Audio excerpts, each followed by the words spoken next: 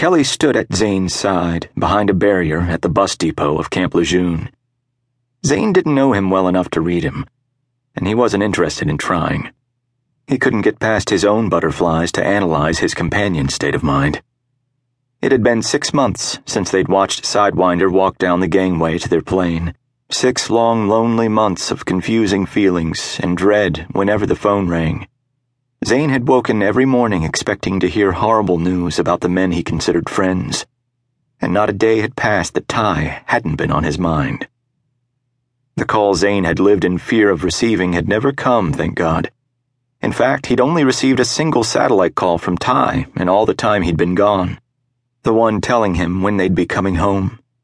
It had been like a drop of water to a dying man, and coming just weeks before Christmas, the best present Zane could have asked for. Kelly had admitted to much the same type of existence as they'd driven there from the airport. Every day a struggle to keep his mind on something besides the fact that he wasn't there to help protect them. "You nervous?" Zane asked him. Kelly took a deep breath, nodding. "I've never been on this side of it." "Is it any easier on the other side?" Kelly glanced up at Zane, shrugging. "Not really. You sit there with all your buddies, men who have been your world for months, years. You think about the people at home, wonder if they've missed you. Pray they've missed you. Your mind cycles through everything that could have changed, and the nerves start building. Even the smallest thing can hit you like a hammer when you come out. I've seen guys break down and cry because their wives got a haircut. That why you made me shave?" Kelly grinned and nodded as the first buses began to pull in. Nerves skittered through Zane as tired Marines in rumpled uniforms began to trickle into the tinted areas where family awaited.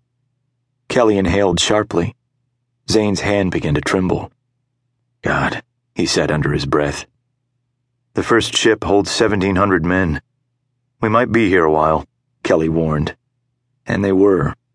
An hour and a half later, they were still standing behind the roped-off area witnessing reunions, waiting. Zane was watching a man embrace 2 blonde toddlers when Kelly slapped his arm to get his attention. Zane scanned the crowd almost frantically, searching for whomever Kelly had caught sight of. He only saw one familiar face, and it wasn't the one he was desperate to lay eyes on. "I thought they'd be out together," Zane mumbled. He glanced to his side, but Kelly was gone. He'd bolted and hopped the barrier, taking off at a dead sprint through the celebratory crowd. Zane laughed as Kelly cut a swath toward the unsuspecting Marine. Nick was striding through the crowd of young sailors and Marines, nodding as they saluted him in passing. He looked long and lean in his uniform, hair shorn close and face clean-shaven. He had more stripes on his arm than Zane remembered seeing in photos, and he walked with a change in his gait, like he might have been hiding a limp. Zane hustled after Kelly, but he couldn't keep up. People parted for Kelly, sliding out of the way like they knew he wasn't going to let them slow him down just to be polite. He pushed off a few people, receiving hugs, hopped around a few children too tiny to get out of the way. It was probably those erratic movements that caused Nick to spot him in the crowd. A smile graced Nick's tanned face, and he braced himself at the last minute as Kelly leapt at him and tackled him to the ground. They disappeared from Zane's sight briefly, and Zane hurried to join them. Kelly didn't seem to care who saw them, or what anyone thought of his lack of decorum, or even what Nick thought. He hugged Nick hard. Nick flailed under him, trapped between Kelly and the sea bag still on his back. He finally wrapped his arms around Kelly and stopped struggling, laughing instead. "Jesus Christ, if that's the welcome wagon, I think I'll walk home," Digger said as he approached.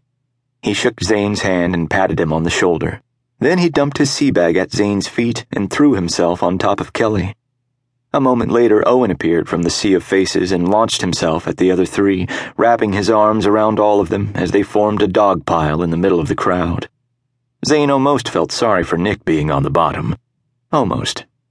He glanced up, scanning the crowd for the only person he desperately needed to see. He was searching so hard that he almost skipped right over him, standing just a few yards away, and gazing at Zane with a smile.